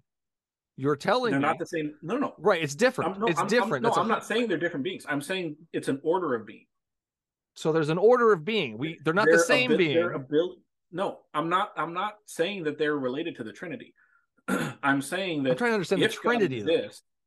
I'm saying if the Trinity exists, if God exists, he is an order of being far above mankind, far above Homo sapiens. That's a really long way of saying I don't know. Do you know? Are you really saying you don't know? I told you I believe it's true. I believe it's the best explanation from what we have in Scripture. Okay, so let's explain it then. If it's the best explanation, let's explain it. Because what I see in here is Jesus praying to himself. That's weird. Okay, that's not the Trinity. Is God part of the Trinity? Is Jesus part of the Trinity? No. Is God and Jesus part of the Trinity? Yes. If Jesus so was that praying is to, the Trinity. do you want me to answer or no? I'm just frustrated. Go ahead. If Jesus was praying to himself, then that would be either Unitarianism or modalism, where it is one person. And that's why we don't believe it's one person. We believe it's three persons. My problem with now, it, I get that you struggle with it. I struggle with it too. He's asking for things from himself. Under Unitarianism or modalism, yes. But that's not what we believe. In Trinitarianism, it was God the Son asking God the Father, two different persons. Like I said, I understand your frustration. I do. I wish like one thing as a Christian that I part of me praises God for and part of me wrestles with God with is that there's a lot of things that I'm like, I really wish you would have just come down and said explicitly, clearly this, and this. So you're confused. And explained it. Not confused, but I recognize that. Sounds confused. No, I'm clear on what it is, but that doesn't mean I understand how to explain it. That's confusion. No, that's not the same thing. You don't know how it works. You don't know how it works, right? That's confused on how it works. One can be ignorant without being confused. They're not necessarily the same thing. But like I said, I get your frustration. I understand why you're not saying I'm not trying to argue, hey, God's not the author of confusion. I understand why you're not saying. I understand. It just doesn't make any sense to me, and apparently it doesn't make a whole lot of sense to you, and you can't seem to explain it. So, I get that it's the best explanation from Scripture. Best, God, David, but that's not a good explanation. I don't understand why anybody would follow that as a reason to believe. So, because the Bible has, I don't follow it as a reason to believe. I follow it because I believe. Yeah, because the Bible is true. So as far as let's only got a little bit of time here. Thank you for staying after. I appreciate it. Satan, this is fun. Satan, I appreciate it. Satan, do you think he's a real guy? Tell me your thoughts on Satan. Tell me. I think there's a lot of myths that have developed around him, but I think at core there is a real being that's there. Real being. Describe him for me. A fallen angel. Fallen angel. Okay. The Bible talks more about his morality than about his physical or I think would be ontological description. Well, let's just pull in. Let's just think about it for a second. Who created Satan? When God created the angel Lucifer, he was as a good angel. And he didn't know what he was going to do. He had no idea this guy was going to be the ultimate bad guy in the world. Is that true? He knew what was going to happen. That doesn't mean he caused it. He knew. Well, I mean, if he's omniscient, of course he knows. If I create a disease that wipes out 30% of humanity, it's not my fault. I'm not the one who did it. The disease did it. No, there's difference between you creating a mindless thing that does what it's programmed. Okay, fine. I create a monster. And I'm going to create a monster that wipes out 30% of humanity. Okay. Am I at fault? Am I at fault? Or was she responsible for what Hitler did? Hitler's mom didn't know, David. Hitler's mom didn't know. Your God is not ignorant, is he? Is he an ignorant guy? She knew it was Hitler's decision. It was God's decision to create something knowing what it would cause. If I create a monster who I know is going to cause death and destruction, it's not the monster's fault. I'm the one that created it and made it that way. Choose to do the monster. The angel didn't choose to fall and become a monster, and then didn't choose to do. How about this, David? If I just not make a monster. If I know that this person's going to become a monster, I just not make them. That if I were as a loving, I can't remember who said it, but there's a great quote that someone was asked, rational, would they have created the world the way it was if they were God? And the person said, if they were omnipotent, yes. If they were omnipotent, no. I don't if care. If they were omniscient, they don't know. I don't care what that person said. That doesn't make any sense to create the bad guy, David. I'm using it to make a point. I know. I don't know the whole extent of all of the consequences of everything that has happened and what is the greater good. I don't have that knowledge. God does. And in God being omniscient, decided that was a good thing to do. What do you think Satan is responsible for in the world today? Everything that Satan chooses to do. For the What most do you part, the think? evil we see in the world is a Evil. result of either the... So he's Satan responsible for evil. God he is created responsible for his evil. Mankind is responsible for mankind's evil. Come on, David. Of course. No, He's responsible there for are his some... evil. Who's responsible for somebody there- else's evil? Nobody. Come on. So God, No, each person is responsible for what they do. I know God some is Christians responsible try for to blame creating Satan for something. everything, but God is responsible for creating something he knows is going to cause evil in the world. If I knew for some when I was reason, with creating knowledge something, I if don't Hitler's have, mom knew what she was creating, rational, empathetic human beings or mystical, whatever they are, beings would know better, especially a loving God. He would know okay, that releasing a bad guy to destroy and kill his own children is not a good idea. if I had the full knowledge of God, I would be happy to answer that. So you I go, don't. oh, ooh, No, ooh, no, David, this is David, no, another... David, nope, No, no, you are not going to me- tell me that let me give you- fucking cancer and let me kids, give you a raping human children example. in church is all part of God's plan? Is that what you're telling me? Let me give you a human example. Is that what you're telling me, David? I'm telling you that mankind has chosen to do some horrible things. Is that Satan did it? Satan convinced them to? Is that what you're saying? Or God did it? Was In it some God or cases, Satan? maybe, probably Who did it? not. Huh? Sorry. People, what? the people themselves. Okay, so no influence from Satan. Satan didn't influence people to do bad things, to do evil. Sometimes Satan does. Most of the time, though, Satan doesn't need to be involved. Satan doesn't need to be involved for people to do bad things, is what you're saying? So I realize that it's a common belief, and unfortunately, a lot of Christians say it, that Satan's behind every evil thing that happens. No, Satan's behind a lot, but he's behind the things he's behind. Cool. The things that he's behind, let's talk about those. What do you think he's behind specifically? I don't know. Weird. What I'm saying is Satan, but is you know he's behind his things. actions.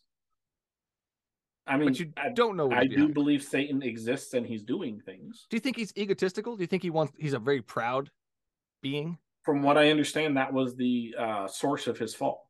Interesting. So why do we not hear about more horrible things being done in the name of Satan? Wouldn't Satan want his name on everything? Hey, look what I did. Not necessarily. No, Satan doesn't want his name on things. He's not egotistical then. He's not proud. No, that doesn't have to be the same thing. Not proud of his work? Is he proud of his work? Being proud of your work and wanting your name on every door doesn't... On every door? No, every bad thing that happens. This is his thing. He's the evil guy. And he's proud. Okay, he's proud of his evilness. He's proud of himself. So why would he not attribute these horrible things? Why would he not attribute himself to the more evil things that have happened? Salem witch trials, Crusades. Is he responsible for those more evil things? I don't know. That's so weird. So weird. It still doesn't make any sense to no, legitimately, I'm not blaming Satan for what Joe Schmo down the street does. I don't do that. I don't think the Bible teaches that. Well, what Joe Schmo down the street does is what Joe Schmo down the street decided to do. So why is Satan even here then? If he's not influencing people to do bad things all the time, who's influencing the people to the bad things? Who says they need to be influenced by anyone outside of themselves? So you're saying God created people that are just bad? No, I'm saying God created the world and the fall created bad people. Again, going back to the French Revolution and the American Revolution. In the French Revolution, the fall created bad people? God created the world. Initially, it was good. Well, how was it good when there's disobedient people in it? So he created bad people. There weren't disobedient people when he created them. Eve disobeyed him. That's the whole thing. That's the whole story. They weren't disobedient when he created them. They disobeyed. He knew they were going to be disobedient. Yeah, so he knew he was creating disobedient people. He knew the opportunity was there for them to do it, and he knew what would happen if they took that path. No. The opportunity only presented itself when he put the trees there. Otherwise, there would have been no opportunity for them to sin. Which, if there hadn't been no opportunity, wouldn't have been a truly loving relationship. 100%. I am not going to put a poison gummy bear in the middle of my kid's room and tell them, don't eat it. Don't eat that gummy bear. I know you like gummy bears. I know you like fruit, but don't eat this one. Don't eat it. I know you don't know right from wrong, good from evil. You don't know good from evil. You don't know disobeying me is a bad thing. Okay. Also, I know you're going to take it. I know you're going to take it ahead of time. Before I even put that gummy bear in there, I know you're going to take it. Okay. And even yet, even better, David, even better, I'm going to open the door and I'm going to let this bad guy in to try and convince them to eat that deadly gummy bear. That's what I'm going to do. Do you? And I'm not at fault at all. I'm just here. Presented? I just created the situation. I'm not responsible for what they do. I just created the situation, just like God. I created the situation. I put the bad thing there. I put the bad guy in there. I'm not responsible. That's that free will, man. Free will. Okay. Do you understand the contradiction where you're going there? Not a chance. What's the contradiction? Okay. So first, you asked me about who Satan influences to do evil, and if it's not Satan, who influences them, which is itself a fair question. But then you present a scenario where your kids would pick the wrong thing without, right? Because I'm God in that situation. I'm God. Yeah. But you know your kid, because kids don't need to be influenced to make the wrong decision. No, not all the time, but sometimes. So let's make sure they make that wrong decision. Let's make sure by sending in that bad guy to seal the deal. Or maybe I knew God sent Satan in. Who let him in the garden? Why would God have Satan in the garden? And God sending something aren't the same thing. Who sent the snake? It doesn't say God sent the snake. Who? We just know the snake was there. Well, why would God let an evil thing into his perfect garden? I thought he doesn't create bad things. One of the great things about being a Christian is that we aren't expected to have the answer to everything. We're just expected to have some answer to some of the most important things. Tether it to reality, when we start to really peel it apart and think about it, it doesn't make any sense, David. Whose tether is more mine and yours? We just agreed. I know. We just agreed. You don't know. It doesn't make sense, though. We just agreed that is more well-grounded. The one who's learning the cultures, who's reading the scholars, who believes in invisible, magical people, versus somebody who's more tethered to reality. Okay. So again, going back to your book, when you start with a predetermined outcome, you're judging. My outcome is zero, David. I start with 0 gods when I start off. Do you know how many gods there are, David? I'm not going to pick one. I'm going to wait. Okay. I'm going to look, and I'm going to talk to him. Nope, no one's talking to me. No, okay. Researching. Do you start with none exist? Right, no gods. I start with no gods exist, no superhero exists, no invisible ghosts exist. That's what I start with. You start with a predetermined outcome. No, my predetermined start is there 0. Let's look. Are they there? Is Jesus there? Is he going to talk to me? There is a difference between atheism, which is no deity exists, and agnosticism, which is I don't know if a deity exists. If you knew me, I thought you knew me. Know. I thought you knew me. I know. I'm an agnostic atheist, David. I'm an agnostic atheist, David. Oh, you use that philosophical failure of the quadrant. I love that you call it that. David, guess what? I'm going to explain it for you. Ready? Real simple. I understand it. Her mentor wrote it like 10 years ago. Explain it. It's a quadrant. Agnostic, Gnostic, atheist, theist. Atheism versus theism is contrasted as simply whether you have belief or don't have belief. Agnosticism and Gnosticism is contrasted over whether you have knowledge. And it's incompetent. No, explain that to explain what that is. Agnostic, atheist. What is that? No, so under that view, you do not believe that. No. What is it though? Like I'm explaining it. Okay, sorry. You do not believe that a deity exists, and you do not know whether one does or does not exist. That's what the claim is. I'm not making a claim. That's my thing. Because I'm avoiding a claim altogether. That's what the claim about atheism, agnosticism is. That's the claim about this. The position is this. All right. Well, let me tell you what I think. I love it. Okay. Here's my opinion on what it is. So there's lots of gods out there. I don't know if they exist. I haven't heard from them. I haven't seen any evidence that they are actually real beings. So therefore, I'm agnostic and I'm atheist on it. There's no proof. I don't know. I'm going to lean towards no because they still haven't proved themselves to me. But I still don't know because, hey, there could be an invisible person out there somewhere. Highly doubt it's the God of the Bible, though. But hey, I don't know. I don't know everything. So that's where I'm at, David. I don't know. Therefore, I'm leaning towards no because of the no evidence part. Okay, but again, if you start with none exist, we all start with 0, right? Predetermined outcome. You start with 0. You don't start with like 10 gods. There's a difference between starting with 0 and starting with I don't know the number. I stopped. You know what? Here it is. Let me just a little better. I start with 0 because I don't believe in any of those gods. So in order for me to believe in any of those gods, I have to start adding to that. 1, your God. Don't think so. Haven't seen evidence, blah, blah, blah. Tree spirits. I don't think they exist either. Vampires. I doubtful. All these different things. I start with 0. I start believing in 0 things right off the bat. That's it. And then I move up from there. That's where the research comes in. That's where the denial of what I've seen, what I've heard comes in. Okay, so what do you think of the cosmological argument? I think it's dumb. I think it's dumb. Because of the cosmological argument, believe just because. So I'm going to believe in all of these other gods?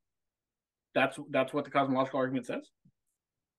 Break it down for me, David. Break it down for me. What is the cosmological argument? The cosmological argument, first formulated by Aristotle, then continued by... Break it down. Break it down. What is it? I don't care who started it. Break it down. Okay. Everything that begins to exist has a cause. The universe began to exist. So then God has a cause. He did? Everything that exists has a cause. That's not the claim. That's a common straw man. Everything that begins to exist. Oh, so you're making a special pleading for your deity. He didn't begin to exist. He's always been. No, that's literally what Christianity says. It's mythology. But whether that's true or not needs to be tested. You can't test that. You can't test that, David. We can look at it logically and scientifically. And right, logically, it doesn't add up. Logically, it doesn't. How does it? So start with the cosmological argument. Everything that begins to exist has a cause. The universe began to exist, therefore the universe has a cause. I already explained to you why I don't buy it. I already explained to you why I don't buy it. I don't believe that everything that exists that your God has to have a cause. That's what I believe. If you're stating that everything has to have a cause that began, your God had to have begun at one point. Why? I don't know. No, because I don't deal in infinity and eternity. I don't deal with that. I don't. That's one of the problems. Why is that a problem? If an infinity can't really exist, if an infinity of time existed before our time, we never would have gotten here to today. The only way we got here today is if there is a beginning. So whatever cause of the universe there was, and I'm not at God yet. I'm just at there is a cause. That science. Occam's razor. That's what I was thinking of. No, it's not Occam's razor. Science is the other one I was thinking of. Virtually 100% certain that the universe did have a beginning. Science is pretty much stuck on that. How do you know it's not coming from a black hole somewhere? Somebody, a black hole sucked in another universe and spit out ours. How do you know that's not it? Do you call that God? Can I finish? Okay. So science is mostly settled that the universe had a beginning. Now, if the beginning was another universe, that's hypothetical. That's possible. The multiverse theory. It's infinite. The problem is that universe would have to have a beginning. Nope. And then the universe before that, and then the universe before that. At some point, there had to be something that is the first. Always existed. The universe has always existed. It's a timeless loop of cycle and recycle. And you have evidence for that? You have evidence for your invisible man? I'm getting to that. Okay, your Bible doesn't count. I'm not looking at the Bible. Okay, go ahead. The cosmological argument. Go ahead. So how do you know it's not the universe has always existed versus it's your invisible man? How do you know that?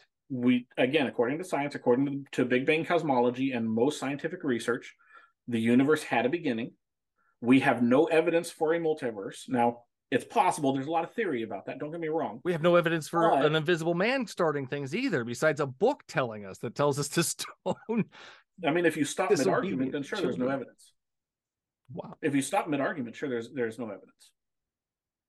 The Bible is not evidence of your God, and neither is that argument. That argument can be anything. It could be anything. How do you get from that argument to the Christian deity, David? How does that work? So what the argument argues is that it's going to take time to unpack. These things take time. No. How do you get How do you get to there has to be a cause to the universe, to it being your specific God? Through a bunch of other steps that I'm going to have to take the Bible. To work through. Is it the Bible? No. Okay, what other steps point to Yahweh? Okay. We start with the universe had a cause. Great. In order for that cause to exist, It has to be transcendent. It has to be outside of the universe. The universe Great. There's a can't come God that itself. created the universe. Let's just start with that. A God created the universe. Which God? And how do you know? Okay. That God, if it's a personal God, which we know it would be due to agency and the desire to create in the first place, if could be a deistic God, but if it were to reveal itself, it would reveal itself and show itself to people on this earth. We believe he has. Do you know how many gods have revealed themselves to people on earth? I know a lot have claimed to, and I know there's a lot I haven't studied. I also know a lot, most of them, at least all the ones that I've looked at so far, don't bear a flicker compared to the evidence we have for Jesus. Oh my God, David. Whew. I mean, that's what the evidence says. If you want to look at the evidence, I can give you plenty of resources. No. The evidence 100, no, the 100%. There are stories or evidence of other beings or showing themselves to people or gods or there's so many different things. David, the fact that stories exist doesn't mean all stories are on the same level. Right. Again, how do you know your story is the right one, David? Like I did with the comparison between Muhammad and Jesus. In even taking Islam at face value, according to what they say, personal. No one saw Muhammad's revelations. Personal. So that's it's a personal thing.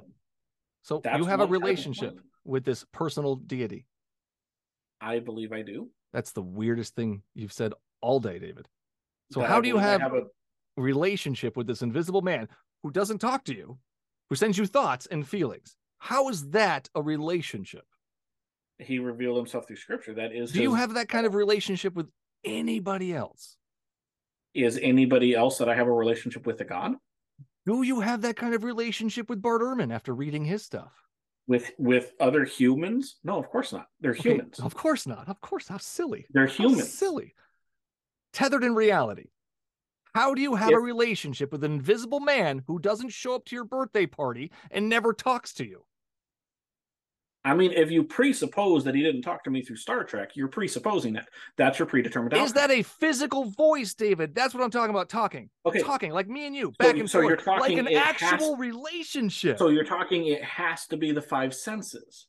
But that's David, materialism, which is philosophical failure. Do you have a relationship with any other invisible person? No. Would you call a relationship with any other invisible person an actual relationship? If that invisible person actually existed, yes. David, now, he doesn't talk to you and you've never seen him. He just sends you feelings and thoughts, but you think he exists. But nobody, now these other gods don't exist. How do you get to that? Let's go hypothetical. No hypothetical. I want to know for real, real life, grounded in reality. That's predetermined outcome. No, you can't predetermine that there's an invisible man out there, David. You have to actually. I'm not predetermining it. You're not predetermining Christianity is real. If we want to look at it, we have to, or one of the tests we have to do is, for the sake of argument, let's say that's true. Now, what do we get? That's part of hypothesizing. That's part of the scientific method. Right. Okay. What is a relationship, Jim? Would you have that kind of relationship with anybody else and call it a relationship? With any other human? No. People aren't God. Right. It doesn't change the meaning of relationship. God's nature allows him to do things that humans can't. Like what? Be invisible and not talk to you? You're presupposing he doesn't talk to me. You just said he sends you thoughts and feelings, not a physical voice. We just discussed that. Does it have to be? That's not talking. Voice? Yes. So the only way he can talk is through a physical voice. That's communication is key to any relationship, right? Communication doesn't have. Look at fiction stories. Telepathy happens in fiction stories. That's not voice. Your God is sending you messages through telepathy? No, I'm using it to make a point. Well, how is it not telepathy? Are you always this hyper literalistic and fundamentalistic? Dude, you just said he sends you thoughts. That is telepathy, is it not? That would be what telepathy. Right. He's not sending you. He's not coming over and saying, "Hey, David, this is what I want you to do." No, he's sending you thoughts and tingles. That's not a relationship. Okay. But again, if that happens, it's not a relationship. Even if it happens. No, for the sake of argument, if that happens, that's communication. That's not a relationship, David. You're saying that relationship requires communication. So if I'm able to talk to him, and again, we're going hypothetical. I'm not saying this to prove to you that he's real. I'm just saying if we don't start on the predetermined outcome and we just look at, okay, let's assume for the sake of argument this is true, what would it be? What would this all-powerful God be that wants to have a relationship with me? What would he do? What would I do as an irrational, broken human being? What would I do if I wanted to have a relationship with somebody? I mean, as I'd show up pretty convincingly in Person of Interest. Jesus I'd show up in the first century. I didn't. Did you meet Jesus? We haven't met anyone from. No, you haven't met him. So that doesn't mean anything to me. Okay, and I can respect that, but can you respect that I see things very differently? No, 100%. We see things differently. No, I agree on that. Yeah. Do you presuppose that I am being irrational? I don't presuppose it. The evidence that you've given me has shown me that you're being irrational. Okay, but keep in mind, we're talking about evidence that by your own admission... That's not evidence, David. You've given me no evidence. Feelings are not evidence. The Bible is not evidence of truth. These are not evidence. Why is the Bible not evidence? Because then any fictional book is evidence of those things being true. It is? That's a non sequitur. Just because one book is accepted by historians universally as being historical evidence. Universally accept the resurrection. Holy shit. Oh, no, they don't? Oh, you're strawmanning me. So I was right. You're strawmanning me. I'm not. I'm saying a statement, David, and you're saying something completely different. No. I never said historians accept the resurrection. I said historians, as far as I'm aware, universally accept the Bible as that would be part of the Bible. As historical evidence. David, is the resurrection part of the Bible? Agreeing they are historical evidence. Would you think that would be historical evidence? Yes. No. All scholars don't believe that to be historical evidence. Why do you keep saying things like that? That's very weird. Because I'm not. You're changing what I'm saying. But you just said it. No. What I'm saying is they accept them as historical evidence. That doesn't mean they agree with everything it says. That doesn't mean they agree every part of it is true. David, that's not how that works. That's how historians work. I understand you don't read historians, and that's okay if you don't want to read historians, but that's how historians work, is they use historical documents to determine what happened in history. That's cool. So Saul became Paul, correct? Actually, that's a misnomer. He never changed his name. Whatever. But is that the same person? He converted, yes. Cool. What happened? How did that happen? According to the documents, he had a supernatural experience with Jesus on the road to Damascus. You mean Jesus showed up? According to the documents, yes. In physical form? It records light and sound. It doesn't record whether it was a physical body or not. I believe it was based on when it happened, but light and sound. Based on the light and sound. Testimony is only light and sound. Yeah, light and sound. Jesus is too bright. Can't see him. So Jesus showed up. Has he showed up for you like that? No, I don't expect him to. Why? Why would he? Because you have a relationship with him. Yes, and? Why would he not show up for you? He didn't show up for 90% of the first century Christians in the same way. He didn't show up for any of the disciples in the same way that he showed up to Paul. He did. The hands and the side, he showed up. Oh, you mean when he was not bright enough so that they could actually see him? Yeah, when he changed his... Magic. I mean, look, I'm a zombie. Come on. Again, legitimately, I can change my form to bright or regular. No, in Revelation, he changes his form to a dead lamb. I love that one. I want to look at what the accounts actually say. Yeah, it says they touched him. Yes, which is different than what happened. And then Jesus showed up he showed up. Jesus showed up, David. Yes. Why hasn't he showed up for us? Are we not good enough? Why would he need to show up again? To believe. You have that standard. Okay, I can respect that you have that. So I'm destined to hell. There's nothing he can do to save me? He's given you what you need to know to be saved. It's your How do you know that? Accept it or not. How do you know that? You've read the gospel. If you've read the Bible, you've read the gospel. It's garbage. There's a bunch of garbage in there. If you want to take that doesn't convince me at all. God knows that's not going to convince me. Okay. Your God, your loving God that wants to have a relationship with me and doesn't want me to go to hell, knows that me reading the Bible is going to cause harm to our relationship. So God knows exactly what it will take to change me, to save me. And he hasn't done it. Why did he do it for others? Why do you think that is? God revealed himself to a lot of people in a lot of different ways. Cool. Why not me? Why not the countless other atheists who have no reason to believe? Like Anthony Flew, who was one of your brightest? I don't care. I know. Ooh, I'm just saying, why? No, you can I'm name a million is names. Barter. You're holding an expectation for him. You're treating him like a genie. Like I'm treating him like a being that wants to have a relationship with me. I'm treating him like a loving father that wants to save me from what he's going to do if I don't love him. But is it loving to demand that he do exactly what you want? Wow. Is it? Wow. Okay, David, I'm gonna flip that back around. My kid's on the edge of a cliff. If he falls, if I don't show up, he's gonna fall. If I show up, I will save him from that cliff. Yahweh doesn't save me from the cliff. I would show up. Okay. I would save. Now, to make it an appropriate analogy, I have to kill something. You posted a sign on there that said, "Stay away from the cliff." He read it and said, "No, that's going to do harm to me," and so he ignored it. And so God's just going to be like, "Well, screw him. He's done." No, God's going to say, "If you want to do that, do it." Wow. I would still go save my kid even if he didn't listen to the sign. That's what sets me apart. That's what makes me more moral than your God. So you want him to override your free will? My free will? David, what's going to happen at the end of time? You chose to reject it. What's going to happen? By your testimony, you've read the Bible. What's going to happen, David? By your testimony, you've read the Bible. You've read the gospel. What's going to happen? You know the story. You're gonna stand before the holy judge of the universe and account for your sins, just like I will. Then what's going to happen? You're going to be held to account for your sins. And then what's going to happen? I love this. You're going to be punished for your sins. I love this. Is it eternal? Is it going to be fire?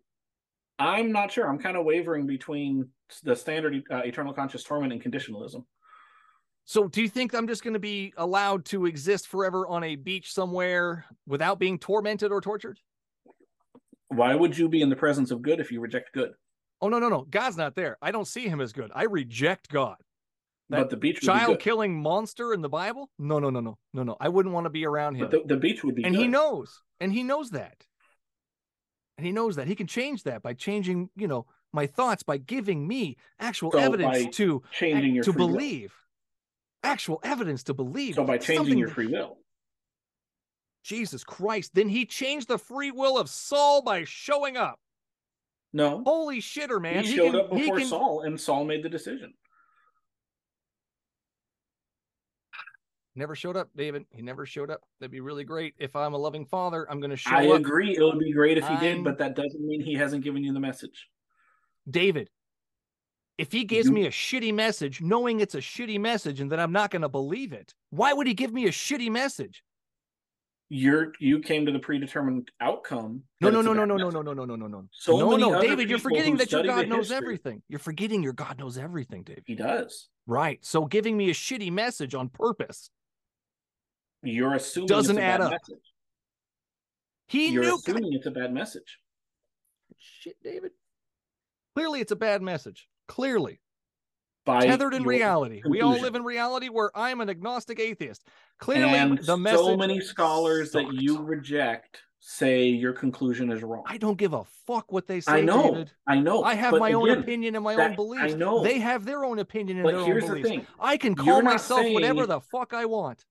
I know, but you're not saying I don't like his message. You're saying it is objectively a bad message. Yes. If it is so objectively a bad message, why do smarter people than either of us say it's not? Nobody is saying that God's message of jealousy and slaughtering children and bloodshed for forgiveness is a good thing. Not a fucking one, David. You haven't read it. Not a fucking one. You're telling me that the slaughtering of innocents is a good thing by atheist standards from these scholars? Is that what you're saying? I'm saying it would be great. So no, it's not. If you did research. It's not what you're saying. I think that would be great. That's what I do. That's what I like to do. That's what I want to do. I love research. Because I'm an apologist. I need to look for the evidence. I need to look at the reasons. I need to look through that. David, That's what I do. So much if you don't want to do that research, I mean, obviously I can't force you to. I can recommend you resources. I can recommend you where to look for it. I can recommend you what to do. It's your choice whether you want to do it or not.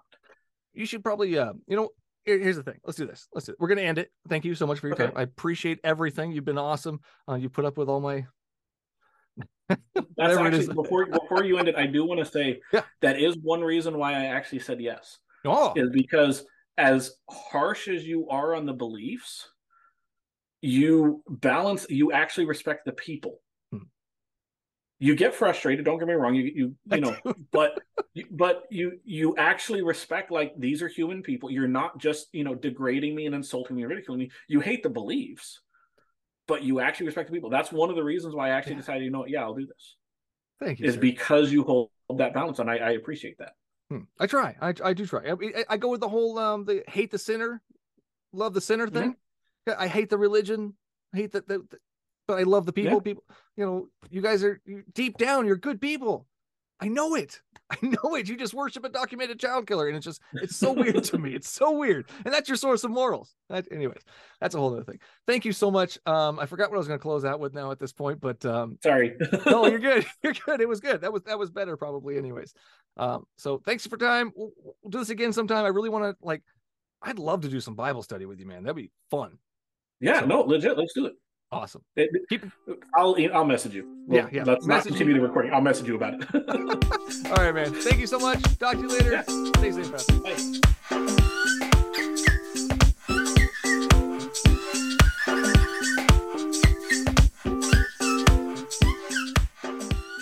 And that's all the show there is for you today. Thanks for listening. If you like what you heard and want to help keep the recording light on, simply go to patreon.com/BSW the podcast and sign up to be a supporter of the show.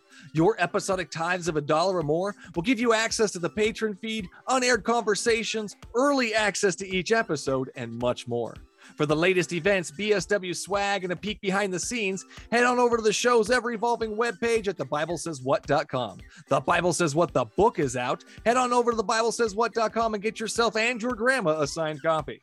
Thanks to the cosmic powers of the internet, it is now possible to buy me a beer or coffee online. Simply go to buymeacoffee.com/BSW the podcast and click the appropriate buttons. If you can't support the show monetarily, please like, share, and or leave a review. As always, you can find me at the Bible Says What Facebook, YouTube, Twitter, or Instagram pages. You can also reach me at bswthepodcast@gmail.com. And no matter which platform you use to listen to your podcasts, don't forget to hit that subscribe button so you won't miss out on the next episode. Until then, would you kindly pick up your Bibles and read them?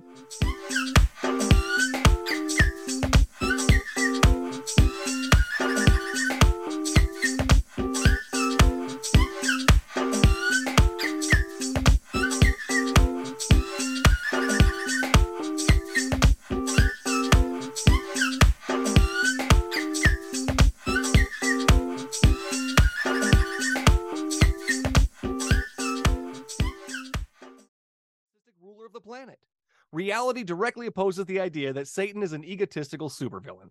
Satan is very rarely blamed or credited for any of the countless heinous...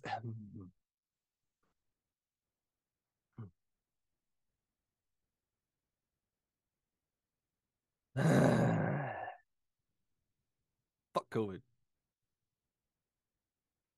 From in the beginning to the musical apocalypse, this is The Bible Says What. I'm your host, Mike Wall.